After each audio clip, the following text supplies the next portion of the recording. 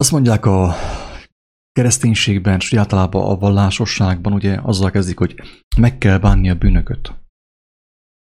Ha a bűnöket nem bánod meg, akkor nem fogsz a mennybe kerülni, mennybe jutni. Nem fogod meglátni a mennyek ország, Isten országát.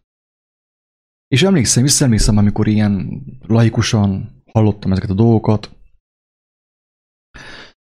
ezeket a kijelentéseket, akkor eléggé agresszívnek tűnt ez számomra, és sértőnek is, hogy most szállj már le rólam, hagyjál békén engemet. Milyen bajod van? Nincsen bűn. Mit bánjak meg? És Pál olyan szépen megfogalmazza, hogy a törvény miért van. A törvény azért van, hogy a bűnök nyilvánvalóká váljanak bennünk, ugye? Nem csak bennünk, hanem egyáltalán az elménkben, hogy tudatosuljon, hogy igen, vannak bűnök, amiatt van fájdalom, amiatt van öregedés, amiatt van betegség, amiatt van halál. Senki nem akarja, mégis van, ugye? Tehát ez a bizonyíték arra, hogy vannak bűnök. Mert senki nem akarja a fájdalmat, sem az öregedést, sem a derékfájást, sem az agyvérzést, semmit, sem az szívinfarktust. Senki nem akarja, de mégis van. Hát akkor egyértelmű, hogy vannak bűnök és van tévegés. Na, arra akarok kiukadni ezzel a bevezetővel, hogy amíg az ember nem fogja fel és nem érti meg, hogy mi az, hogy bűn, mi az, hogy bűnök, addig hogy bánja meg azt? Most oké, Ildikó vagy Levente, bánd meg a bűneidet. De jó van, de mit bánjak meg? Nincsen, én jó ember vagyok, segítek is, meg munkahelyem is van, meg pénzem is van, meg néha adományozok is, mit bánjak meg? Tehát ugye ezért fontos az, hogy az ember beszélje, az ember fia, és Isten fia, Isten gyermeke, beszéljen az élet törvényéről, az élet Isten adta törvényéről, hogy aki azt hallja, megértse, hogy mi az, hogy tévegés, mi az, hogy bűn, mi az, hogy életellenes gondolkodás, életellenes cselekedet. Mert ha az ember ezt nem fogja fel az elméjével, akkor nincs, amit megbánjon. Legfeljebb mond egy ilyen versikét Jézusnak, hogy bánom a bűneimet, mondd utánam, oké, mondom utánad. Bánom a bűneimet, és gyere be a szívembe, és nem tudom én mi. És közben sehol semmi, nem történik. Miért? Azért, mert az ember, a gyermek nem értette, meg nem fogta fel az ő elméjével, hogy mi az, hogy bűn. Mit jelent az, hogy bűn? Mit jelent az, hogy életellenes gondolkodás, életellenes cselekedet? Mert ez a bűn. Mert a következménye ugye az életellenesség gyakorlatilag. Az, hogy az életem kialszik, az életünk kialszik, megöregszünk, fájdalom, betegség és halál. Az életellenes gondolkodásból, felfogásból és cselekedetekből származik az öregedés, a fájdalom, betegség és a halál. Tehát úgy néz ki, hogy van bűn. Még akkor is, hogyha tagadjuk. És akkor Levikének az Úristen kirentette, elmagyarázta szépen, hogy melyek azok az ősi bűnök, amelyek úgy vannak benned, bennem, és mindannyiunk szívében és elméjében, hogy nem is tudunk arról, nem tudunk róluk. És hogyha nem tudunk ezekről, akkor hát hogyan szabaduljunk meg, hogyan tisztuljunk meg? Következő reinkarnációban. És akkor hát Levike akkor mondja el, hogy melyek ezek az ősi bűnök, amiket ő kapott, és beszélgessünk arról, hogy gyakorlatilag ez mit jelent, hogy megértsük, felfogjuk, hogy tudjunk szembesülni, és tudjunk azáltal megtisztulni és megszabadulni, hogy igazából erre van szükségünk. Hogyha most már a törvényt felhoztad, akkor elmondok egy másik gondolatot, ami most jött, hogy miért kellett a törvény. Ugye a törvény által, a törvény következtében válik egyértelművé, hogy mi bűnösök vagyunk. De miért kellett a törvény? Azért, mert igazából egyértelmű kellett volna legyen az embernek az, hogy már ez a földi lét a bűnnek a következménye. De nem volt törvény Mózesig. És annak ellenére, hogy ez a földi lét Ez nem a mennyei lét.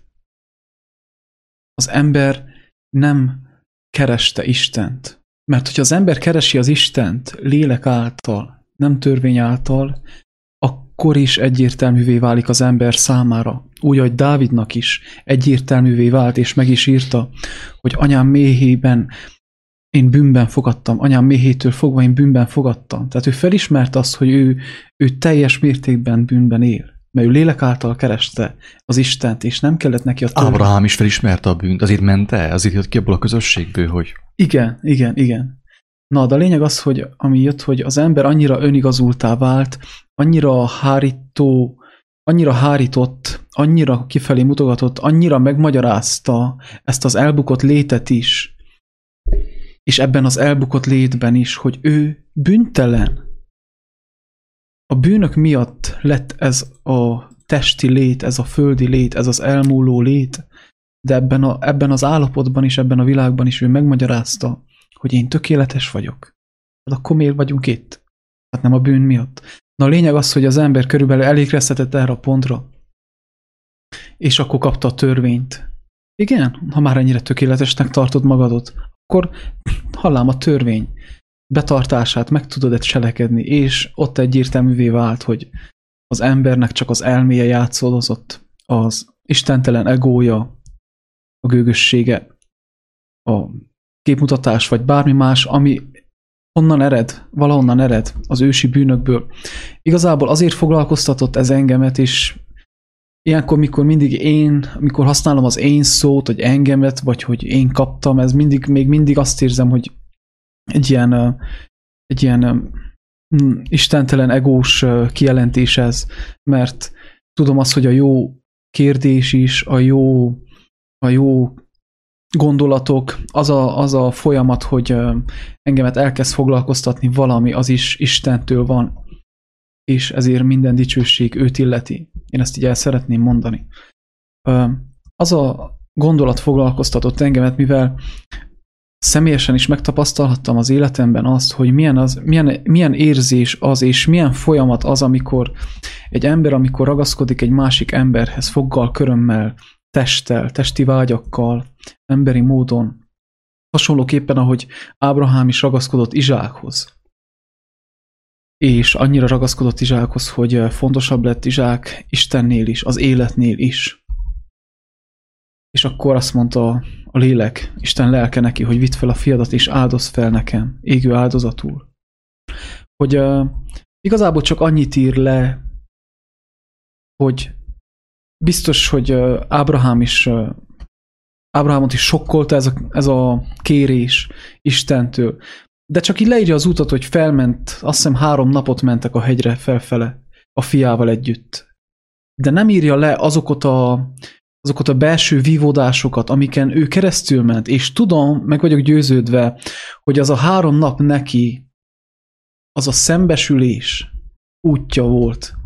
Ő Istennel ment fel, ő viaskodott magában, ő kérdéseket tett fel, hogy ezt miért 100 éves koromra kaptam meg az ígéret gyermekét az Istentől is, most elveszi tőlem. Ő neki ígérte, én nekem ígérte a fiamon keresztül, hogy annyi utóda lesz, mint homokon mint a tengerparton a homokszem, és most megint elveszi, és mély vívódás, mély fájdalmakon mehetett keresztül, pohászkodott az Istenhez, könyörgött, édesapám, segíts, hát miért kell ezt tegyem? Tehát egy olyan belső harcokon ment keresztül, ami nincsen leírva, de a lélek kijelenti. A lélek ki tudja jelenteni a Krisztusnak a lelke, azért, mert a Krisztusnak a lelke akkor is ott jelen volt. És a betű nem tudja teljes mértékben visszaadni, de a lélek igen, a lélek jobban vissza tudja adni a betűn túl. A betű segítségével is a lélek jobban vissza tudja adni, hogy mi történhetett ott. Mert a lélek, a Krisztus lelke jelen volt, akkor is, amikor Ábrahám felvitte a fiát, akkor is, amikor Mózes vezette a pusztába 40 éven keresztül a népet, a Krisztus lelke, aki mindig jelen volt, ő nekünk ki tudja jelenteni, és jobban fel tudja tárni, jobban át tudja adni, hogy mi történhetett ott. És az a kérdés foglalkoztatott engemet, hogy az Édenben mi történhetett, amikor megtörtént az a bukás, amit röviden ír le igazából a Biblia, annyit ír le, hogy Isten azt mondja, hogy itt vannak az összes fák, amit képletesen kell érteni. Én legalábbis úgy értettem meg, hogy képletesen, jelképesen kell érteni, nem föltétlenül fizikálisan értendő fákra gondol itt, kézzel fogható fákra, hanem lelki értelemben.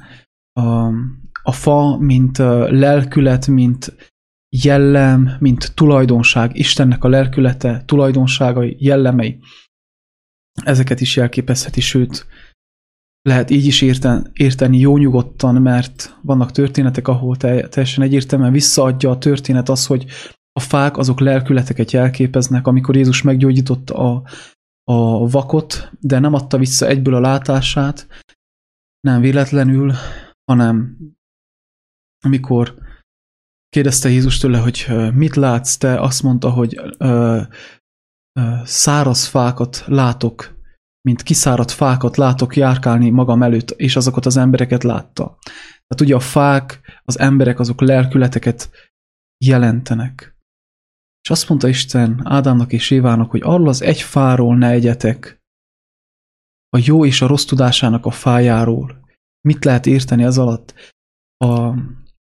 Azt értettem én meg, hogy ismerjél meg engemet, Ádám és Éva, fogyasszál engemet, fogyaszd az én lelkületemet, vagy Jézus mondja, igyad az én véremet, egyed az én testemet, engemet ismerjél meg, azáltal jobban egyé válsz bennem, jobban megismersz engemet, mint magát az életet, és ne a saját értelmedre támaszkodjál, ne te hozd meg a döntéseket, hogy mi a jó, mi a rossz, ne te értelmezd az életet, amit én megalkottam, hogy az jó vagy rossz.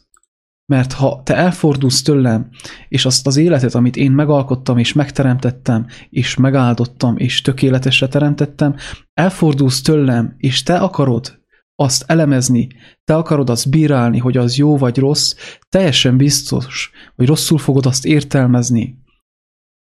És ez meg van írva talán Ézsaiásnál írva, vagy Jeremiásnál, hogy már elérkezik az ember arra a pontra, hogy a jó dologra azt mondja, hogy rossz.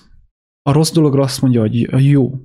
A keserűre azt mondja, hogy édes, és az édesre azt mondja, hogy keserű, mert a saját értelmére támaszkodik Istentől elfordulva, és ő akarja bírálni az életet. És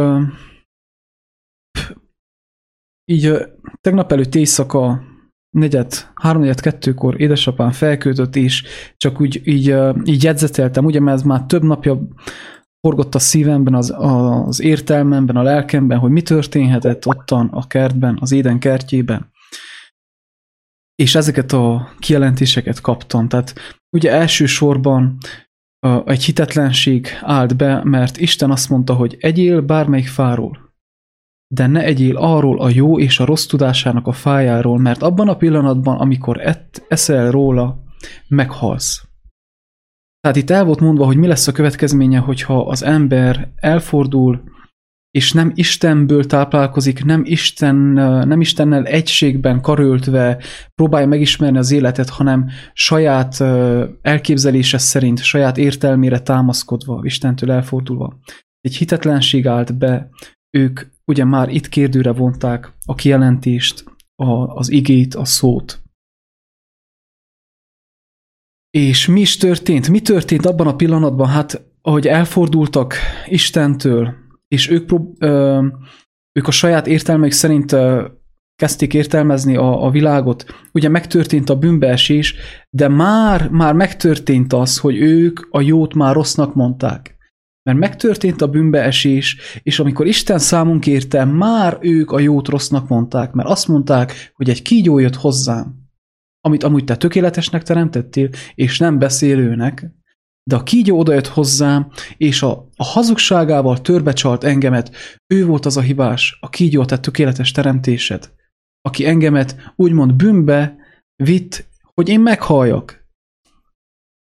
Már itten érzékelhető, és a lélek kijelenti azt, hogy mi zajlott le Évában, és mi zajlott le Ádámban. De amikor ezt mondta Éva, és ezt mondta Ádám, hogy Ádám azt mondta, Éva volt a hibás, Éva azt mondta, hogy a kígyó volt a hibás, akkor itten az történt, hogy Istennek a tökéletes teremtését káromolta Éva. Mert képzeljük el, hogyha te mint kertész, tudod azt, hogy a te udvarodban tökéletes gyümölcsfákat és tökéletes zöldségeket ültetsz el. Tudod jól, hogy nincsen benne mérgező. Mégis a te gyermeked megbetegedik, mert valami hülyeséget csinált, és odamész hozzám, megkérdezed, hogy mi történt, drága gyermekem? Mit tudom én, a fiad, a lányod hazudott, vagy lopott, vagy bármi hasonló, és emiatt lett beteg, és emiatt kezd betegeskedni. És megkérdezed tőle, hogy mi történt, drága gyermekem, miért vagy beteg? És erre az lesz a válasza. Nem azt fogja mondani, hogy én bűnt követtem el, én elfordultam az élettől, és nem az életet kérdeztem, hogy hogyan kell élni, hanem elfordultam az élettől, és én értelmeztem az életet, az élet nélkül, ami automatikus következménye, hogy az az életellenesség. És erre a válasz az lesz, hogy te vagy az a hibás, mert itt ettem a gyümölcsből, ettem a zöldségből, ami mérgező volt, és azért haldoklom most, azért betegszem. De te tudod jól, mert te ültetted a zöldségeket, a gyümölcsfákat. És tudod jól, hogy semmi hiba nincsen abban a kertben. Mégis ezt a választ kapod. Körülbelül ez történhetett az Édenkertben is.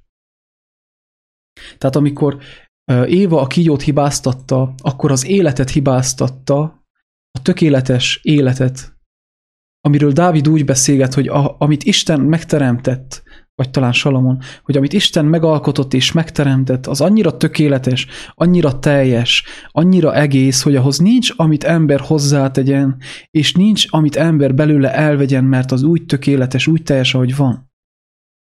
Amikor Éva azt mondta, hogy a kígyó jött hozzám, és beszélt, és hazudott, és törbecsalt, akkor ottan Isten káromlás történt. Az élet káromlása történt. Azt mondta más szóval, hogy Istenem, te egy tökéletlen világot teremtettél. És egyértelműen le van írva az is, hogy Isten gonoszszal nem kísérti az embert, és Isten se lehet gonoszsággal kísérteni. Akkor itt mi történt? Hazudott. És amikor az ember hazudik, és azért hazudik, hogy az ő tettei nehogy világosságra kerüljenek, az ő cselekedetei nehogy világosságra kerüljenek, nehogy szembesüljön azzal az ember, és ő a hazugságot kifundálja, kiterveli, és azt állítja igazságként, és ragaszkodik hozzá, akkor ott az történik, hogy az ember meggyűlöli a világosságot, az ember meggyűlöli az életet, azért, mert ő kell leplezze az ő hazugságát. Tehát ottan egy gyűlölet is beállt, egy harag, egy megvetés is beállt Éva lelkületében, Ádám lelkületében. És az Isten káromlás. Az ember, amikor valami rosszat csinál, valami hülyeséget csinál, valami nem sikerül, a manapság is az életében, miért van az, hogy egyből Isten szidja? Ezért jött a válasz, hogy az egyik legősibb bűn az Isten káromlás, ami mélyen ottan van az emberek szívében. Azért szidjuk Istent, mert ez az egyik legősibb bűn. Hát Istennek mi köze ahhoz, hogy te valamit elrontasz, hogy te csinálod a hülyeségedet? Miért szidod őt? Miért szidom én őt? Azért, mert Ádám is ezt tette, Éva is ezt tette, káromolták, szidták őt. Nem tudom, mennyire követhető, szerintem teljesen. Levike elmondja azt, hogy az első istenkáromlás hol történt. De ez annyira durva kijelentés, kedves hallgatók, hogy nem tudom, aki ezt megérti, szerintem ledöbben és megijed. Aki ezt megérti, amiről itt most szó van, az ember most meg kell jegyen, és kell féljen. Mert kell szembesüljön azzal az egyszerű ténnyel, hogy az, amit mi Istennek hittünk mostanig a kereszténységen belül, egy hatalmas hazugság. Mert az egész kereszténység arra épül, hogy Istent vádolja. Első perctől egészen mostanig vádoltuk Istent, hogy a büdös kígyó, minket megkísértett. Tehát Isten nevé, elnézést. Nem tudom, hogy hallatszik-e, amit mondok. Vagyis nem, hogy hangosan hallható-e, hanem bemegy a szívbe, az értelembe, amit mondunk, amit is próbálunk mondani Isten kegyelméből, ugye? De hogyha úgy gondolom, hogyha nem tennénk oda, hogy Isten kegyelméből, meg Istentől, meg Jézustól, akkor is igaz volna ez. De ugye mi próbáljuk kijelenteni, hogy igen, nem magunktól szólunk. Jézus is kijelentette, hogy nem magától szól. Mi nem azt mondjuk, amit akarunk mondani, hanem azt, amit az Atyától hallunk. Hogy az egész életünk Isten káromlásra épült Isten nevében. Mennyivel elébb vannak a pogányok, mint mi, akik nem hisznek Istenben, még ők is elébb vannak, mint mi. Érthető a lényeg? Akik nem hittek mostanig Istenben, ők elébb vannak, mint én. Mert én hittem egy olyan Istenben, aki engemet megtanított Istent káromolni. Ugye mekkora botrány? Megbolondultak ezek. Miket beszélnek?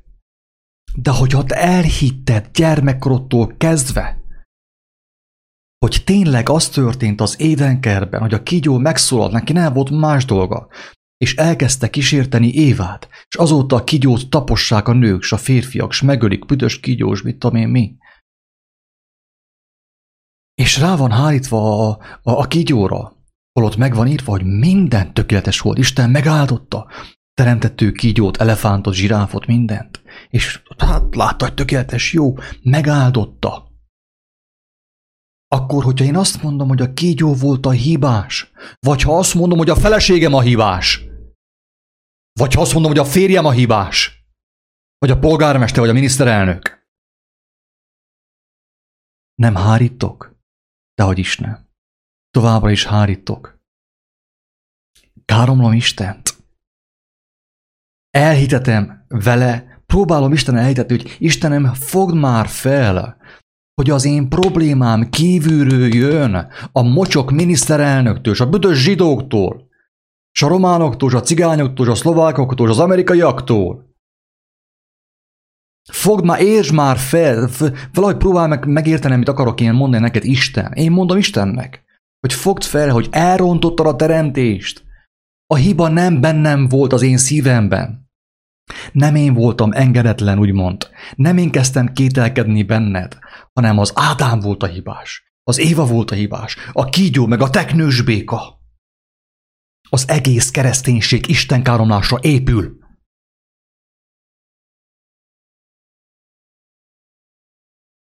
És ha nem tetszik az, amit most hallasz tőlem, gyarló embertől, nyomorult embertől, kérdezz Istentől.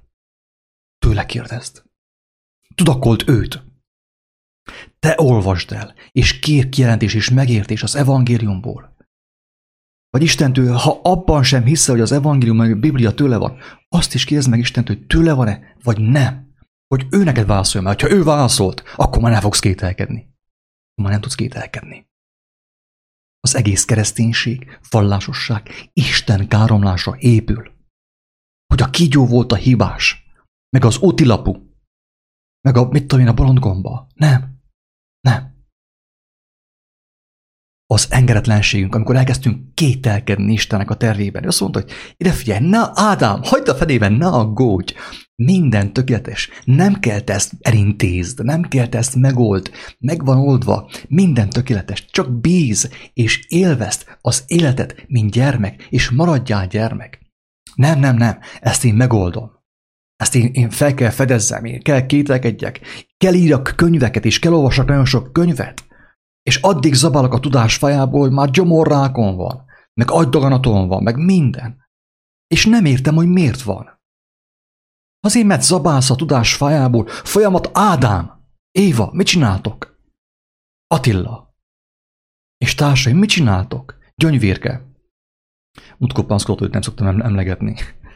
Mit csináltok, emberek? Mit csináltok? Még meddig zabáltok a tudomány, a tudálékosság, az okoskodás fájából, és mikor fogtok enni? Vajon te fogsz-e enni az élet fájából, amíg mielőtt még késő volna, késő lenne?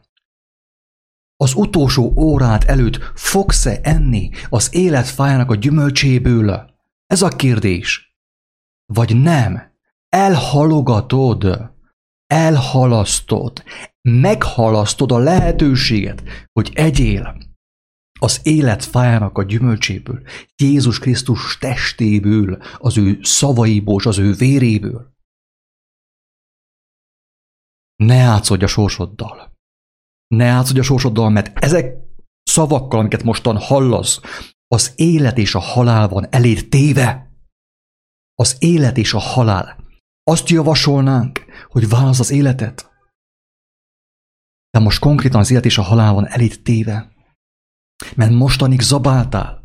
A biológia, a darwinizmus, az evolúció, a reinkarnáció, a matematika, a gravitáció, és a holdra szállás, meg a holdkorosság tudásának a fájából, annak a gyümölcséről. Tudást etted, ittad a tudást. Könyvekből, tanfolyamokból, vallásokból. De az élet fájáról még nem ettél, annak gyümölcséből, hogy életed lehessen. Ne tékozolj, mert a Jézus mellett 2 lator volt keresztre feszítve, 2. Mind a 2 nem menekült meg. Akármilyen tanfolyamra mész, akármilyen könyvet olvasol, végzd az eszedbe, hogy mind a 2 lator nem menekült meg. Az életnek van tétje, barátom. A döntéseidnek van tétje. Élet vagy halál. Menny vagy kárhozat, amit tagad az ezotéria, a New Age, hogy nem létezik. Hogyha azt mondom, hogy nincsen kárhozat, azt mondom, hogy Jézus bolond volt, hazudott, ő volt a legnagyobb szélhámos az egész világon. Ha azt mondom, hogy nincsen kárhozat, mert akkor bolond volt, eljött és önként feláldozta magát. Önként szenvedett az én bűneimért.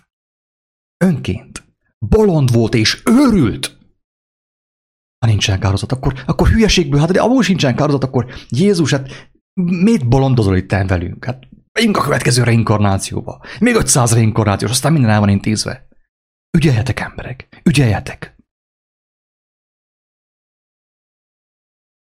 És ugye az ember, tehát 2 ember volt, Ádám és Éva. És mind a 2 a saját értelmére támaszkodva, az élettől elfordulva kezdte élni az életet. És jött a számonkérés. És az a 2 ember 2 választ adott. Éva azt mondta, hogy a kígyó jött hozzám, és ő csalt törbe. Ádám azt mondta, hogy Éva jött hozzám, és ő mondta, hogy egyek arról a fáról. És itt már 3 világról beszélgetünk, vagy 3 életről beszélgethetünk. Azért fogok erről beszélgetni, mert most már sokan vagyunk, 8 milliárdan körülbelül, és tudjuk azt, hogy Isten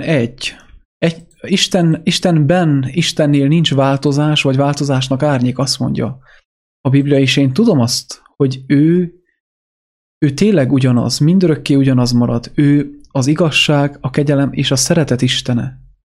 De akkor miért van az, hogy ahányféle ember annyiféleképpen él, és annyiféleképpen tapasztalhatja Istennek a munkálkodását az ő életében?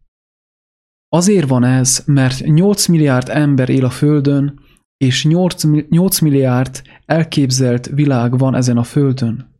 És Isten mindegyikhez személyesen kell közeledjen. Mert Ádám is egyféleképpen válaszolt, Éva is egyféleképpen válaszolt. Annak a gyümölcsei mi voltak? Káin és Ábel. Talán Sét is, de most ez a 2, ugye?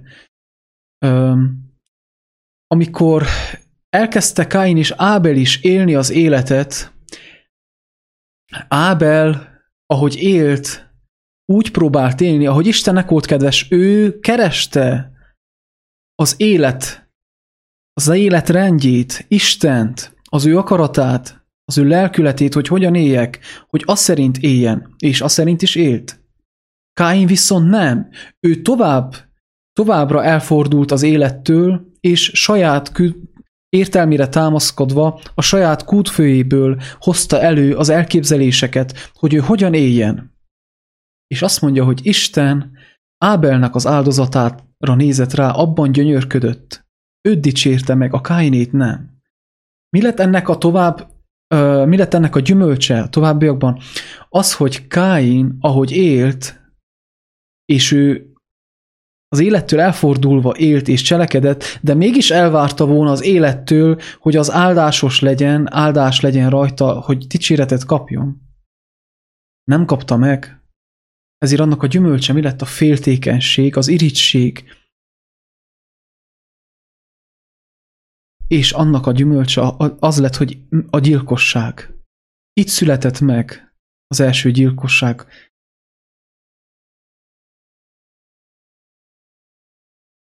Tehát akkor Káinhoz Isten másképp kell forduljon egy gyilkoshoz, mint Ábelhez. Az embertől függ, hogy Isten hogyan kell az emberhez forduljon, vagy Isten az emberhez hogyan kell közeledjen, hogyan kell vele bánjon. Ezért tűnik az embereknek, hogy Isten milyen sokszínű.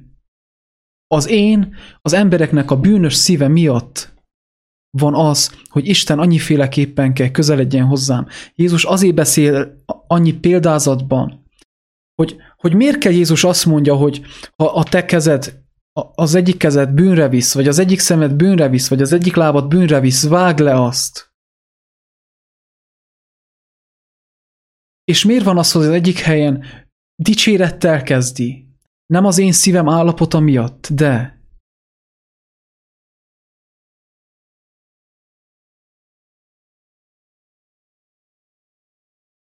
tehát ahány ember van a földön, annyiféle elképzelt élet van a földön, de csak egy élet van, egy élet létezik. Az Istentől való élet, amit Krisztus mutatott meg. Az, hogy Levik azt mondja, hogy különböző módon kell szóljon Isten különböző emberekhez, azt jelenti, hogy épp az előbb beszélgettük itt a barátainkkal, hogy ő úgy tervezte a világot, hogy az ő gyermeke, az ember, aki őt ismeri, ajándékba kapjon mindent, gyönyörködjön az Istentől kapott ajándékokba, és örjön az életnek, ugye, éljen vele.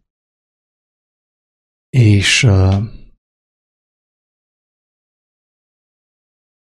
így is lehetne élni, hogy egyszerűen kapom az áldást. Úgy a földön, a fizikai létben, mint a mennyei létben, lélekben.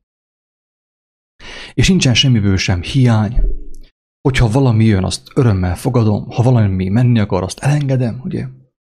Semmit nem birtoklok. És hálával fogyasztom az életet, és megosztom az életet embertársaimmal. Ilyen is van. Vannak ilyen emberek, akik így élnek, hálával élik az életüket. Akár szegénységben, akár gazdagságban. Nem erőködnek, nem kínlódnak, mert meg van áldva minden lépésük. És Isten őket is terelgeti sugallatok által, néha a lelkiismeret által, akár az írás által is. Különböző módon terelgeti őket, nem engedi, hogy túl messze elkalandozzanak az ő jelenlétéből. Ők is hallják Istent, de ők érdekes módon ilyen lágyszavú Istent hallanak. Ilyen kedves, bájos, lágyszavú Istent. Miért? Azért, mert jó a hallásuk. Jó a hallásuk. Szeretik hallani Istent. Isten nem kell velük kiáltozzon. Veled talán kell kiáltozzon. Velem kellett kiáltozzon Isten. És most is kell néha. Velem kiáltozzon, mert gyenge a hallásom. Mit jelent az, hogy Isten kiáltozik? Mi az ő kiáltozása? Baleset, lelki békétlenség, betegség, nyomorúság. És Istennek úgymond az erőszakos arcát látod, hogyha úgy tetszik, ugye? Hozzá erőteljesebben kell szóljon. Tőlem megkérdik, hogy miért kiáltozol úgy, miért üvöltözöl úgy. Érdekes. Egyeseknek az én kiáltásom, főképp, hogyha lélekből szólok, gyönyörűség. Egyesek gyönyörködnek az én kiáltásomban, és másokat zavar. Vajon kit zavar az én kiáltásom? És kit nem zavar a mi kiáltásunk, mondjuk inkább azt. Kit zavar? Hát nem az zavarja, aki még a kiáltó szóra sem akar felébredni, még a kiáltó szó jelenlétében is aludni akar, és a halál felé akar sonfordálni. Nem azt zavarja az én kiáltásom, ha Istentől kiáltok, és nem magamtól. Istennek melyik arcát látod? Istennek melyik hangját hallod? Ez a kérdés. Mert hogyha kiáltozik hozzád Isten, akár a mi szavaink által, akár kemény álmok által, ha kiált hozzád Isten, akkor azt jelenti, hogy már nagyon a szakadék peremén vagy. Még egy néhány lépés is elvesztél. Belezuhantál a feneketlen szakadékba. Miközben vádolni fogod Isten, hogy miért kiáltozott ő veled? Hát azért, mert veszélyben volt az életed.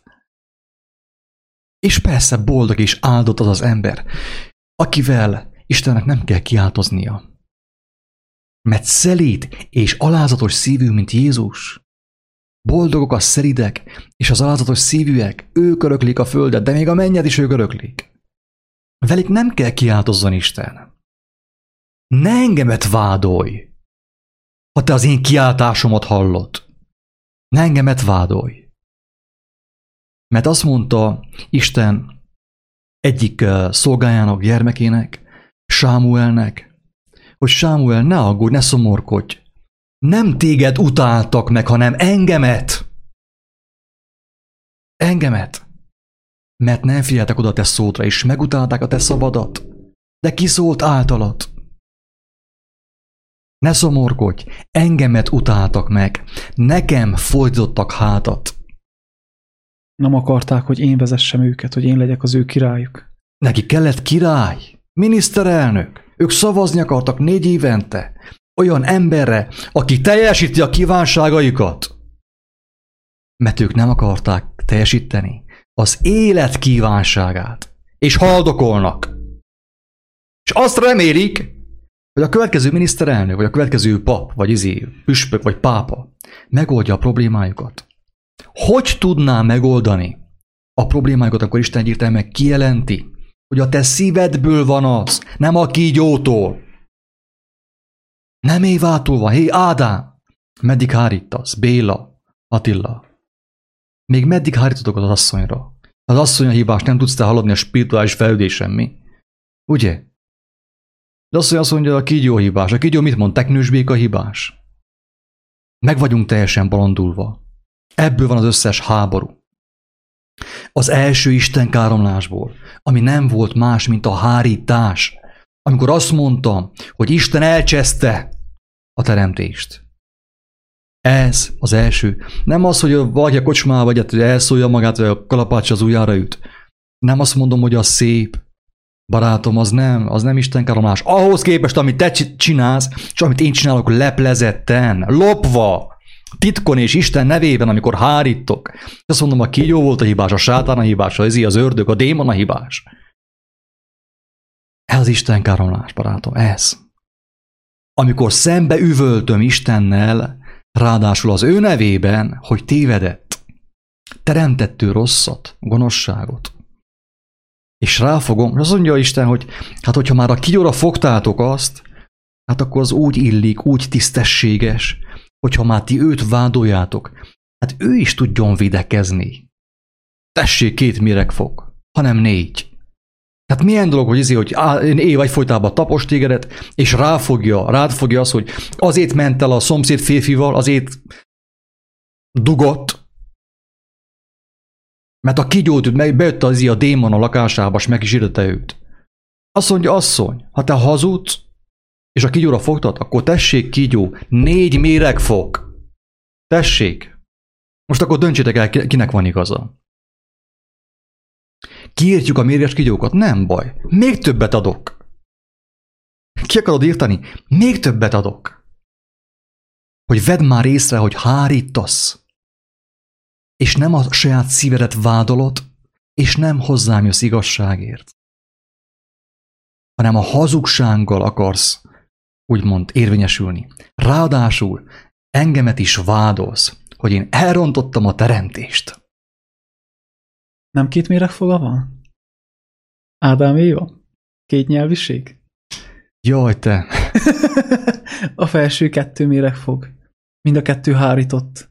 És ugye az egy nyelv az két felé válott.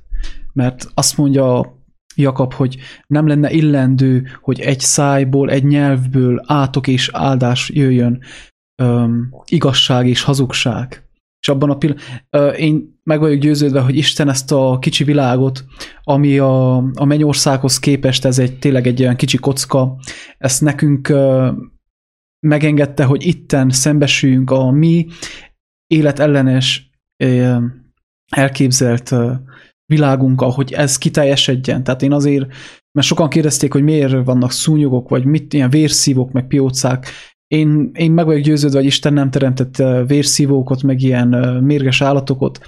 Úgymond ez annak a gyümölcse, hogy mi hárítunk, folyamatosan hárítunk, tehát amikor én életellenesen cselekszek, és jön a szembesítés, én nem azt mondom, hogy tényleg itten én életellenesen cselekedtem, és akkor nem kellene tovább süllyedjek, hanem szembesülhetnék, és egyértelműen kegyelmet találnék. Isten azt mondaná, hogy jó van, fiam, örvendek, hogy bevallottad, beismerted azt, hogy itten életellenes dolgot tettél, és megmondom, hogy kéne. Tehát elkezdhetném én keresni őt, elkezdenék ő hozzá közeledni, de én a hárításommal mit csinálok? Bekeményítek, megint egy vagy több hazugságot fölállítok, Isten és én magam közé, és még inkább süllyedek. És akkor megint történik az életellenes cselekedet, de ő megint ott van, hogy megint segítsen, szembesítsen.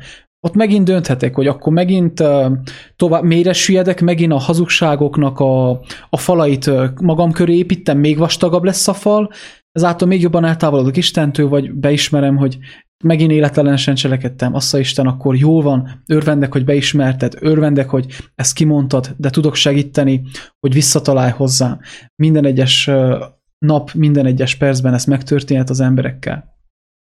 És olvasnám tovább a jegyzetet. Tehát ugye mélységes hazugságok, mélységből feljövő hazugságok, gonosz elképzelések, valótlan, igazságtalan történetek kitalálása, a saját bűneink elterelésére és a hazugságainkhoz való ragaszkodás, a vele való szövetségre lépés, akár a végsőkig, akár a halálig, kezdve a beszélő kígyó történetétől, a nem létező mutáló vírusig, a nem létező mutáló vírusra egy létező vakcina. Tehát, hogy milyen mélységre lesüllyedtünk, hogy már ott fetregünk a hazugságokban, és közünk nincs már az élethez, már nagyon rég, és kitalálunk már rengeteg hazugságot találtunk ki, és már arra mi gyógymódot is találtunk, Isten nélkül. Arra már életet is találtunk, Isten nélkül. Mekkora mélység! Hogy én kitalálom a halált is, mert én a halál állapotában vagyok, de az élet segítsége nélkül én életet is találok ki rá. De az is hazugság. Már mekkora mélységben vagyunk. Nem tudom, érthető-e? Akkor... Egy nem létező betegségre létező megoldást találunk ki, de hogyha betegség nem létezett, akkor mi a megoldás? Az, amit a barátunk álmodott, maga a méreg, szisztematikus mérgezés, és annyira óvatos, és annyira kifinomult, annyira rafinált, hogy az ember nem veszi észre, hogy a temető felé megy, halad, lassan, de biztosan, mint a teknősbéka, de arra felé tart. És csak azt akartam zárójelbe hozzáfűzni azzal, amit mondtál, Erike, hogy mi a hab a tortán? Az, hogy hát Istenek vagyunk. Most képzeld el, amikor egy olyan hitvány, bűnös ember, mint én, aki egy életen keresztül ugye hazugságot evett, zabált, iskolából, a szüleitől, mindenkitől, végül megtanulja még azt is, hogy ő Isten. Amikor a hazugságból én Istent csinálok, ki fog engemet megmenteni, és hogyan? Mert én már nem tudom elképzelni. Isten, ő el tudta képzelni, mert megmentett. De én nem tudom emberi ésszel felfogni, emberi értelemmel felfogni, hogy hogyan lehet valakit megmenteni, aki a bűnt és a hazugságot, és a sötétséget, és a bűntestét Istennek nevezi. És az egész Bibliából csak azt olvassa ki, hogy megvan írva, ti is Istenek vagytok, és semmi mást. A szívében lévő sötétséget, sötét kívánságot, hazugságot, csalafintaságot, versengést, kevésséget, büszkeséget, meg mindent Istennek nevezi. Hogyan lehet egy ilyen embert megmenteni? Én nem tudom elképzelni. Kemény szóval igen, meg lehet menteni. Akár a betegség szavával, az összetörtsége, a tragédiák szavával. Erre van szüksége a mai Istenembernek, hogy valahogy megmeneküljön. És még így sem fog megmenekülni mindenki.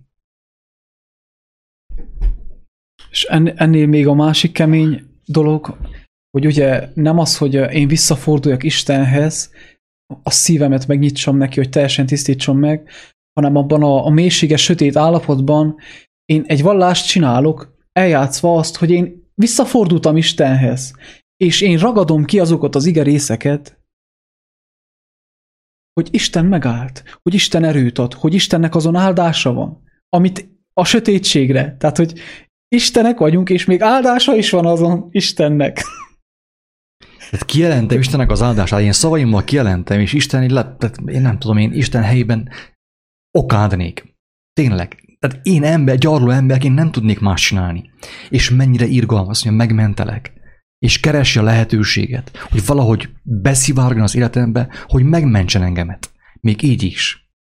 És már olyan mélységre lesüllyedtünk, hogy a teljes sötétséget, a teljes hazugságot a vallásokkal az élen igazságnak nevezzük, és még Isten áldását is kérjük rá, és netán, hogyha amikor már tényleg nagyon a végletekig elmentünk, hogy már a kegyelem az már vége, szinte vége lenne, akkor mer adni egy kicsi betegséget és egy kicsi szenvedést, hogy valahogy a test és a hazugságaink lecsillapodjanak, hogy az ő lelke által tudjon szólni hozzánk, és azt az ördögre fogjuk. Az ördög volt, igen. Az ördög volt. Akkor érthető, hogy miért mondjuk azt, hogy a kereszténység az Isten káromlásra épül, kőkemény sátánizmus. Jézus szavai bizonságot tesznek a kereszténység ellen. Nem maga ellen, nem a Krisztus ellen, a kereszténység ellen, főképp a mai kereszténység ellen. Most nem tudom, akkor így érthetője? Milyen még? Érthetője így, hogy miért van az, hogy egy ilyen kis pöttömjankó YouTube csatornát le kell tiltani. Így most érthetője valakinek, nem tudom, hogy összeáll a kép a fejetekben. Hogy van az, hogy van egy ilyen, nem tudom, milyen nagy minisztri, nagy szolgálat, nagy gyülekezet, meg minden, és több százezres követője van, és mondják az igazságot, és őket senki nem tiltja le. Pedig Jézus azt mondta, hogy üldözik az igazságot. Titeket is üldözni fognak. Hogyha ő olyan nagy volumenű igazságot mond ki a YouTube-on, a világhálón, hogy van az, hogy őt nem tiltják le? Hogy őt a világ nem üldözi, sőt, még szponzorizálja is a YouTube. Hogy lehetséges ez? És akkor egy ilyen kisebb YouTube csatornát, egy ilyen néhány ezeres YouTube csatornát le kell tiltani. Folyton fenyegetni kell, csesztetni kell. Le kell törölni a videókat. Hát te várjál, hogyha ennyire bolondok és ilyen bolondság, amit mi mondunk, hát akkor egyáltalán mit veszel figyelembe minket? Tehát aztán te úgyis intelligensebb vagy, mint én. Ott vannak a dollármilliárdok neked. Mit félsz tőlünk?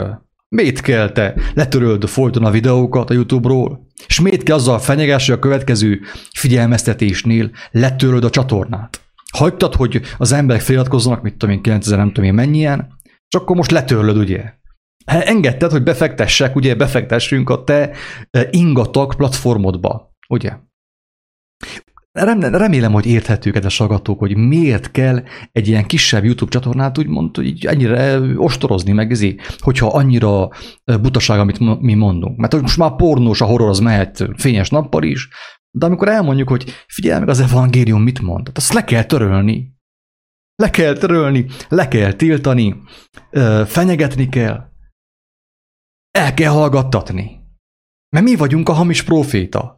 A világ YouTube csatornáinak mondjam azt, hogy 999 ezreléke igaz, és mi vagyunk a hamis csatorna, hamis proféták, ugye? Érdekes. Jézus is pont azt mondta, hogy a tágas úton, a széles úton mennek majd az igaz proféták. És a keskeny ösvényen, a szűk ösvényen majd a hamis proféták mennek, ugye az ilyen kiáltószók, ugye, az ilyen bolondok. Gondolkozz, könyörgöm, gondolkozz. És itt akkor elmondanám már egyúttal, hogy mivel, hogy úgy néz ki, hogy a YouTube ez ennyire így ránk állt, és nem engedi, hogy feltöltsünk videókat, ezért ugye kénytelenek leszünk elhagyni ezt a felületet, ezt a csatornát, és amíg az Úristen úgy akarja, addig a felvételek, ezek a beszélgetések hanganyag formátumban lesznek megtalálhatók a kiáltószó.hu oldalon. Egyszerű, könnyen kezelhető, egymás alatt vannak a hangfelvételek, be lehet kapcsolni, le lehet tölteni őket, azt csinálok, amit akartok velük tényleg. Ami még előny is talán YouTube-bal szemben az, hogyha a kiáltószó.hu blogot bekapcsolod, és ott hallgatod a felvételeket, akkor ki lehet kapcsolni a képernyőt. Tehát amúgy is ugye podcast jellege van, audio, nem videó, többnyire ezért lehet hallgatni munkavezetés közben minden, tehát sokkal előnyösebb szerintem, mint a YouTube, amelyet ugye nem lehet kikapcsolt képernyővel hallgatni. Na, ez volt a reklámhelye is. Akkor folytatjuk tovább az ősi bűnöket, de az elsőt, az csak úgy röviden zárójelbe, hogy értsük meg, hogy mi az, ugye, az egyik legerőteljesebb bűn, az Isten káromlás. Nem az, hogy mit tudom én, kalapáccsal az üldos, akkor mondtál valami csúnyát, nem ez, hanem az, amikor kételkedek Istennek a tervében. Azt mondom, hogy a kígyó volt, a szomszédasszony volt, a postás volt, az oroszok voltak, az amerikaiak voltak. Ez mind Isten káromlás. Még talán a kételkedés, persze az is, de ugye a kételkedés által én teszek valamit, életelleneset. Na, de amikor jön a számonkérés, akkor a hárítás. Nem baj, hogyha kételkedtél, hülyeséget csináltál, de amikor jön a számonkérés, akkor hárítok. És erre mondta Jézus, hogy egy kicsi kovász megkeleszti az egész tésztát, mert ugye ki lett találva egy hazug szó, egy hazug információ, ami az én belső világomot információ belülről formálja át. És minden egyes információval, amikor az ember találkozik, reakcióba lép. És ott biztos elmondták, ott többször ő is kellett ismételje, te Ádám, te a kígyó volt, te a Káin, Ábel, Sét, kígyó volt te, tehát folyamatosan kellett ismételgesse, hogy azt elhiggye, és Káin is találkozott már azzal a hazug szóval, az életellenes logosszal, elképzeléssel. Ő is reakcióba kellett lépjen. Vagy elfogadta, vagy nem. Amikor az ember elfogadja, befogadja, akkor az meg tud fogadni, és az tovább tud gyümölcsözni. Ez egy buta szó, mert ugye a gyümölcsözést azt inkább az életre szokták mondani, ezt most én a hazugságra és az életellenes dolgokra mondom. Az tovább burjánzik, mondjam azt. Olyannyira, hogy amikor már Káintól kérdezte meg Isten, hogy mit tettél, hol van a testvéred, ő azt mondta, hogy hát ki vagyok én? Engemet nem tett senki se az őrizőjévé. Hát Isten nem azt kérdezte, hogy Isten nem azt mondta, hogy tégedet őrzőjévé tettelek, hogy vigyáztál rá. Tehát teljesen már látszik ebből a válaszból, hogy mennyire már elhatalmasodott Káinban a hazugságnak a lelkülete, a rafináltság. És ez azóta csak növekedik, tehát olyan mélységekben vagyunk, hogy én tényleg nem lennék Isten helyébe. Én mikor így a lélek által kicsit bepillantást nyerhetek, hogy a világ, az emberiség milyen mélységben van, én csak annyit tudok mondani, Uram, irgalmaz, kegyelmez, valahogy te tudod, hogy hogyan lehet orvosolni az emberek beteg szívét, elméjét, gondolatait. És itt az jegyzetet akkor olvasnám tovább, hogy még mi volt. Tehát ugye Isten birtoklása, az élet birtoklása, az én kényem és a kedvem szerint való irányítása, az életet én akarom irányítani, az életet én akarom irányítani, én, aki már meg vagyok mérgezve, én, akiben már a sötétség úrrá lett. Az élet megvesztegetése, az isteni hatalommal való kényünk kedve szerint való használata, ami varázslás. Én már az élettől elfordultam, én már életellenes vagyok, de én mégis megragadnám Istent, és azt mondanám, hogy amit teszek, arra azt mondod, hogy az jó, azt megáldod. Szó szerint a halált te meg fogod áldani. A halálra te fogod azt mondani, hogy élet, az az élet, hogy az jó. Tehát én rákényszeríteném Istenre is, hogy ő azt mondja, amit én mondok. Én igaz, hogy elfordultam Istentől, én már azt mondom a rosszra is, hogy jó, én már azt mondom a halálra is, hogy az élet, de még Istent is rákényszeríteném. Hogy szentelj meg a hazugságomat. Igen. Őrültség, ami történik, szerintem. És akkor csak úgy zárójelben megint elmondanám azt, hogy gondolkoztatok-e azon már, hogy miért van az, hogy ugye akármelyik amerikai filmben, vagy magyar filmekben, vagy a Facebookon, vagy katasztrófa, vagy bármi történik, mindenki a Jézus nevét mondja, érdekes módon. Senki nem azt mondja, hogy Jézusom helyett, hogy Krisnám, vagy Buddhám, Pumukli. vagy mit tudom én, Micimackó, semmi. Jézusom, Istenem, a káromkodásban megint Jézus van, megint Isten van. Hogy lehetséges ez? Ha Jézus egy ilyen kitalált valaki, akkor hogy van az, hogy pontosan az ő neve van mindenhol? És ahogy szoktuk mondani, ugye a horrorfilmektől kezdve, a pervers komédiáig, egész a pornófilmek, ugye horror, porno, mind Jézus neve van. Mindenki az ő nevét emlegeti. Hol van Buddha? Hol van Krishna? Vagy mit tudom én, Zaratusztra, vagy mit tudom én, hogy hívják? Ezek hol vannak? Sehol senki, és miért van az, hogy pont az ő nevét? Azért, mert ő elmondta. Amikor kezdte tanítani a barátait, hogy titeket nem gyűlölhet a világ, titeket még nem gyűlölhet a világ. De engemet gyűlöl a világ. Miért gyűlöl engem a világ? És nem azt mondta, hogy ez a nemzedék gyűlöl engemet, hanem ez a világ, mert a kezdetektől a Krisztus gyűlöli. Így van. Tehát nem akkor gyűlölték, még most is. Igen. Még most is őt káromolják, de miért? Azért, mert én bizonyságot teszek arról, hogy az ő cselekedetei gonoszak és hazugságban vannak. És nekem olyan kereszténység kell, hogy én ne kelljen bizonyságot tegyek erről. Hogy mindenkivel haver legyek. A polgármesterrel, a képviselővel, a miniszterrel, a miniszterelnökkel, mindenkivel. Csókolózzak és menjen a pornó. Paráználkodás. Nekem ilyen kereszténység kell. Hogy én ne nevezzem meg az istentelenséget, a bűnöket. Hogy ne mondjam ki. Hogy senki ne kelljen szembesüljön. De Jézus megint hazudott nekünk. Megint becsapott minket. Mert össze-vissza beszél. Egyszer azt mondja, hogy titeket nem gyűlölhet a világ, engemet gyűlöl, mert én bizonyságot teszek arról, hogy a cselekedetei gonoszak. Utána meg azt mondja, hogy hát engemet ördögnek neveztek, titeket is ördögnek fognak nevezni. Engemet gyűlöltek, titeket is gyűlölni fognak. Hát össze-vissza beszél, ugye? Hogyha aggyal hallgatom, ha a bűnös agyammal hallgatom, akkor össze-vissza beszél. De hogyha Isten kegyelmével hallgatom, az ő lelkével hallgatom, akkor látom, hogy miről van szó. Hogy volt egy folyamat, az apostolokat akkor még nem gyűlölték, mert ők még tanítványok voltak, bölcsődések, nem érették a lényeget. De amikor ők elkezdték felvállalni erővel és hatalommal az ő szavát, őket gyűlölték-e vagy ne? Ez a kérdés. Én úgy emlékszem, hogy gyűlölték.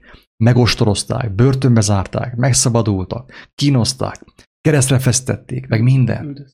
Üldözték. És ma is üldözik őket. A mi üldözésünk az nem üldözés. YouTube-ról annyi baj legyen. YouTube. Mi történt a kommunizmusban Romániában? A vérükkel fizettek. Ostorozták, kínozták őket patkányokkal, meg mindenféle módszerekkel. A Jézus nevéért. De vajon velük volt-e Isten? Velük volt. Velük volt. Adott nekik hatalmat és erőt, elhordozták azt a fájdalmat. Igaz volt rájuk, hogy az én terhem könnyű, az én igám gyönyörűséges, a börtönben is. Mert a Wurbrand meg a társai, Dudomán meg a társai Romániában, ők nem a saját derekukból hordozták a terheket és a fájdalmakat, nem kaptak hatalmat Istentől. hogy még akkor is imádkozzanak, amikor őket kínozzák. Hogy Isten még azokat is megmentse, a börtönőröket, a milicistákat, a hazug politikusokat, a kommunistákat. Isten nem szerette a kommunizmust, de a kommunistákat szerette, kereste őket, hogy őket is megmentse. És hogy tette ezt? Adott erőt és hatalmat, akár fájdalom, valamilyen fogig fájdalommentességet az ő gyermekeinek, hogy legyenek botrányok ők a világ szemében. Hogy ezek hogy bírják a fájdalmat, ember? Megkéri a börtönőről Wurmbrandot, hogy te bolond vagy. Te a börtönben vagy, ki sem fogsz innen szabadulni. Feleséged a Duna csatornán, ugye Dunadeltában, dolgozik kényszer, munkatáborban. Gyermekedet elvették tőled, nincsenek szülei. Hát te most még két imádkozol. Érted, imádkoztam, mondta Wurmbrand. És megtört a börtönőr. Megtört. Hát ő egyből érezte, hogy várja, oké, értem, imádkozik. De hogy lehet az, hogy én ennyire gyűlölöm őt, és ő még akkor is imádkozik, értem, amikor én őt bántalmazom. És ő megértette, hogy ezt nem tudná csinálni. És ilyent csak olyan ember tud csinálni, akivel Isten vele van. Így van-e? Mekkora hatalmas dolgok ezek. Utoljára, de nem utolsó sorban a bálványimádás, a teremtett dolgok imádása és önkényesen való birtoklása. Ezen belül is elsősorban a test bálványozása. Ezért is nevezi az első Ádámot érzékinek, a másodikat megelevenítő léleknek, ugye a Krisztust így nevezi. A második Ádámnak megelevenítő, föltámasztó léleknek. Mindezek után nem, csak idáig olvastam. Tehát ugye Ádám és Éva próbálta birtokolni, próbálta zsarolni, próbálta Istent, az életet az ő hazugságaik mögé állítani. Tehát így próbálták ők Istent leuralni, az életet, de nem tudták, mert lehetetlen Istennel ezt megtenni, lehetetlen az élettel ezt megtenni. De már emberrel már megteheti. És ez az elfajzott lelkület, ez az életellenes lelkület megnyilvánult Ádám és Éva között, és mai napig megnyilvánul Ádám és Éva, Éva és Ádám között, hogy próbálja az egyik a másikot leuralni, zsarolni, hazudik neki, próbálja őt manipulálni, és elvarázsolni, és elbűvölni, és ez működik is. Tehát nem tudom, hogy így a beszélgetés alatt sikerült-e egy olyan képet lássatok, és egy olyan kép táruljon elétek, hogy milyen gyorsan elburjánzik a gonoszság, milyen gyorsan elhatalmasodik a bennünk levő gonoszság, ami kezdetben csak egy kicsi kovász volt.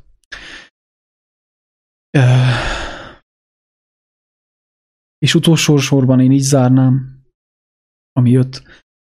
Mindezek után mit akarsz még te, ó ember, ó ember? Egyedüli vágyunk, akaratunk és minden hitünk csupán annyi szabadna legyen, hogy mennyei édesatyám, akinek szent lelke betölti a mennyet és a földet, akit fiatban, Krisztusban megmutattál, megelevenítettél és megdicsőítettél számunkra, hogy láthassuk, csodálhassuk, megérthessük és megismerhessük teremtésedet az igaz életről. Minden nap add meg a te akaratod és a te elképzelésed szerint a lelkünket megelevenítő, a lelkünket tápláló, a lelkünket átformáló, a lelkünket megtisztító, a lelkünket föltámasztó, és mindezek által a lelkünket a te szent és igaz lelkeddel újra egyesíted, egyé formálod. Így leszünk te és mi újra egyek, szétválaszthatatlanul egyek, Krisztus által. Bocsáss meg a mi vétkeinket, hogy sokszor a saját fejünk után megyünk, még mindig saját elképzeléseinket valljuk igaznak, és az egyetlen igaz lelket, az életet adó Krisztus lelkét sokszor újra meg újra elutasítjuk. Ó, bárcsak a mennyország, a te szent lelked tüze égne bennünk, mindannyiunkban, szüntelen, hogy a bennünk lévő világ minden mocskával, álnokságával, képmutatásával és hazugságaival együtt örök érvényűen fölperzselje bennünk, hogy újra gyermekeid lehessünk, újra egyek lehessünk, újra gyermekek lehessünk, újra és mindörökké egyek lehessünk. Ez egy olyan beszélgetés, ahol az emberben és bennem egyértelműen nyilvánvalóvá válik, hogy nekem nincsenek olyan, persze vannak olyan bűnök, amiket meg tudok nevezni, de én teljes mértékben bűnben élek, és mindig bűnben élek, amikor nem Isten lelkében vagyok. Amikor a saját elképzeléseim szerint élek, akkor én bűnben élek mindig. És akkor nem élek bűnben, akkor élek az életben, akkor vagyok a világosságban, amikor hagyom, és vágyom arra, hogy az Isten lelke elevenítsen meg engemet. Krisztus ezt mutatta meg 2000 évvel ezelőtt is, és a világ kezdetétől fogva mindig, és ezt mutatja meg nekünk is. Én erre kívánok, tehát ezért mondja az Jézus, hogy embernek lehetetlen az üdvözülés. Embernek lehetetlen az életet megismerni. De Istennek lehetséges, és Istennek lehetséges, és ha neki lehetséges, akkor engedjük, hogy ő ezt megtegye. A vallások azért beszélnek úgy az emberekhez, hogy ne érezzék az emberek azt, maradjanak meg a limit alatt, ahol még azt érezhetik, hogy nekünk az üdvözülés lehetséges jó cselekedetek által, imák által, rózsafűzér által, zarándokút által, teljesítményből, erőből, izomszagból, izzadsággal üdvözülhetünk. De Jézus, ahogy tanított, és amikor tanított, és most is, amikor tanít, kijelenti az őt szeretőknek és az őt keresőknek, és megérteti velünk, hogy te neked ember, ó ember, lehetetlen az üdvözülés, de nekem lehetséges, ha engeded. Akkor ez nem azt jelenti, hogy én ne próbálkozzak, ne erőlködjek. Bízzam ő rá teljes mértékben az életemet, a lelkemet, az élet forrására, az élet szerzőjére, és hagyjam, hogy ő végezze el bennem az üdvözülést, a megtisztulást, a föltámadást, a megigazulást, és az örökké tartó egyéválást, az egyé olvadást, az egyé formálódást. Ezt a vallás nem mondja el. A vallás elhiteti, hogy te üdvözülhetsz, és megtart a testiségben, azért, mert ő a testedből és a lelkedből egyaránt táplálkozik. Ő a testiségedből tartja fenn magát. Pontosan. Azt mondta Evike, hogy Jézus, amit tett és mutatott és tanított, az azért tette, hogy újból gyermekek lehessünk. És hogy zárójelben megint elmondanám azt, hogy abból is meg lehet ismerni a hamisságot, a gonoszságot, az istentelenséget a vallásokban, a kereszténységben, hogy azt hirdetik, amit a pápa. Mindenki Isten gyermeke. Várjál te, akkor Jézus akkor már megint hazudott. A pápa most kezd minket megigazítani, mert Jézus minket becsapott, hazudott. Mert ő nem azt mondta, hogy mindenki Isten gyermeke. Ő azt mondta, hogy Isten gyermekévé lehetsz. Ha rábízott, ha kívánod rábízni az életedet az ő erős, oltalmazó kezére, az ő beszédére, és hagyod, hogy ő megtisztítson. Az Isten gyermeke, ugye a bibliai értelemben, nem az, hogy mindenki, aki ugye megszületett, mindenki Isten gyermeke. Hát hogy lehetne az, aki az élet ellen, Isten az élet. Én meg az élet ellen harcolok a hazugságaimmal, a gyűlölködésemmel és mindennel. Hogy lehetnék Isten gyermeke? Hogy lehet a halál az élet gyermeke? Sehogy. Embernél lehetetlen. Istennél lehetséges. És igen, elvégzi bennünk. De aki nem akarja, ezt nem kívánja tőle, és nem kérte tőle, és aki még be sem látta, még aki azt mondja, hogy nincsenek bűnök, hogyan legyen Isten gyermeke? Csak attól, hogy ő montrázza a saját fejébe, hogy én Isten gyermeke vagyok, attól biztos nem lesz senki sem Isten gyermeke. Hát a majom hiába mondja a rácsnak, hogy én szabad vagyok, attól még a rácson belül lesz sző, nem? Isten bocsássa meg a durva példát. Miért van az, hogy kell kérjem, hogy segíts? Azért, mert az ősi bűnben Éva kijelentett, de nem kérte. Ő kijelentette a hazugságot, de nem kérte, hogy segíts. És ezért mondja azt, hogy kérjed, mert abban a pillanatban, amikor te kéred, magadot alárendeled, és az az alárendeltség, az az egyetlen állapot, ami az élettel szemben elfogadható, hogy ő fölemelhessen. Mert amikor én kérem, én tudom azt, én ott már elismerem a szívem mélyén, hogy én valahol eltévedtem. Ott már beismerem azt, hogy én életellenesen cselekedtem. Ezért mondja azt, hogy kérjél hitáltal. Ne kijelentsél a saját fejedből, a sötét szívedből, hanem kérjél hitáltal tőlem, és én megmutatom, hogy ki az Isten, ki az élet. Nem kell emberektől kérdezzed.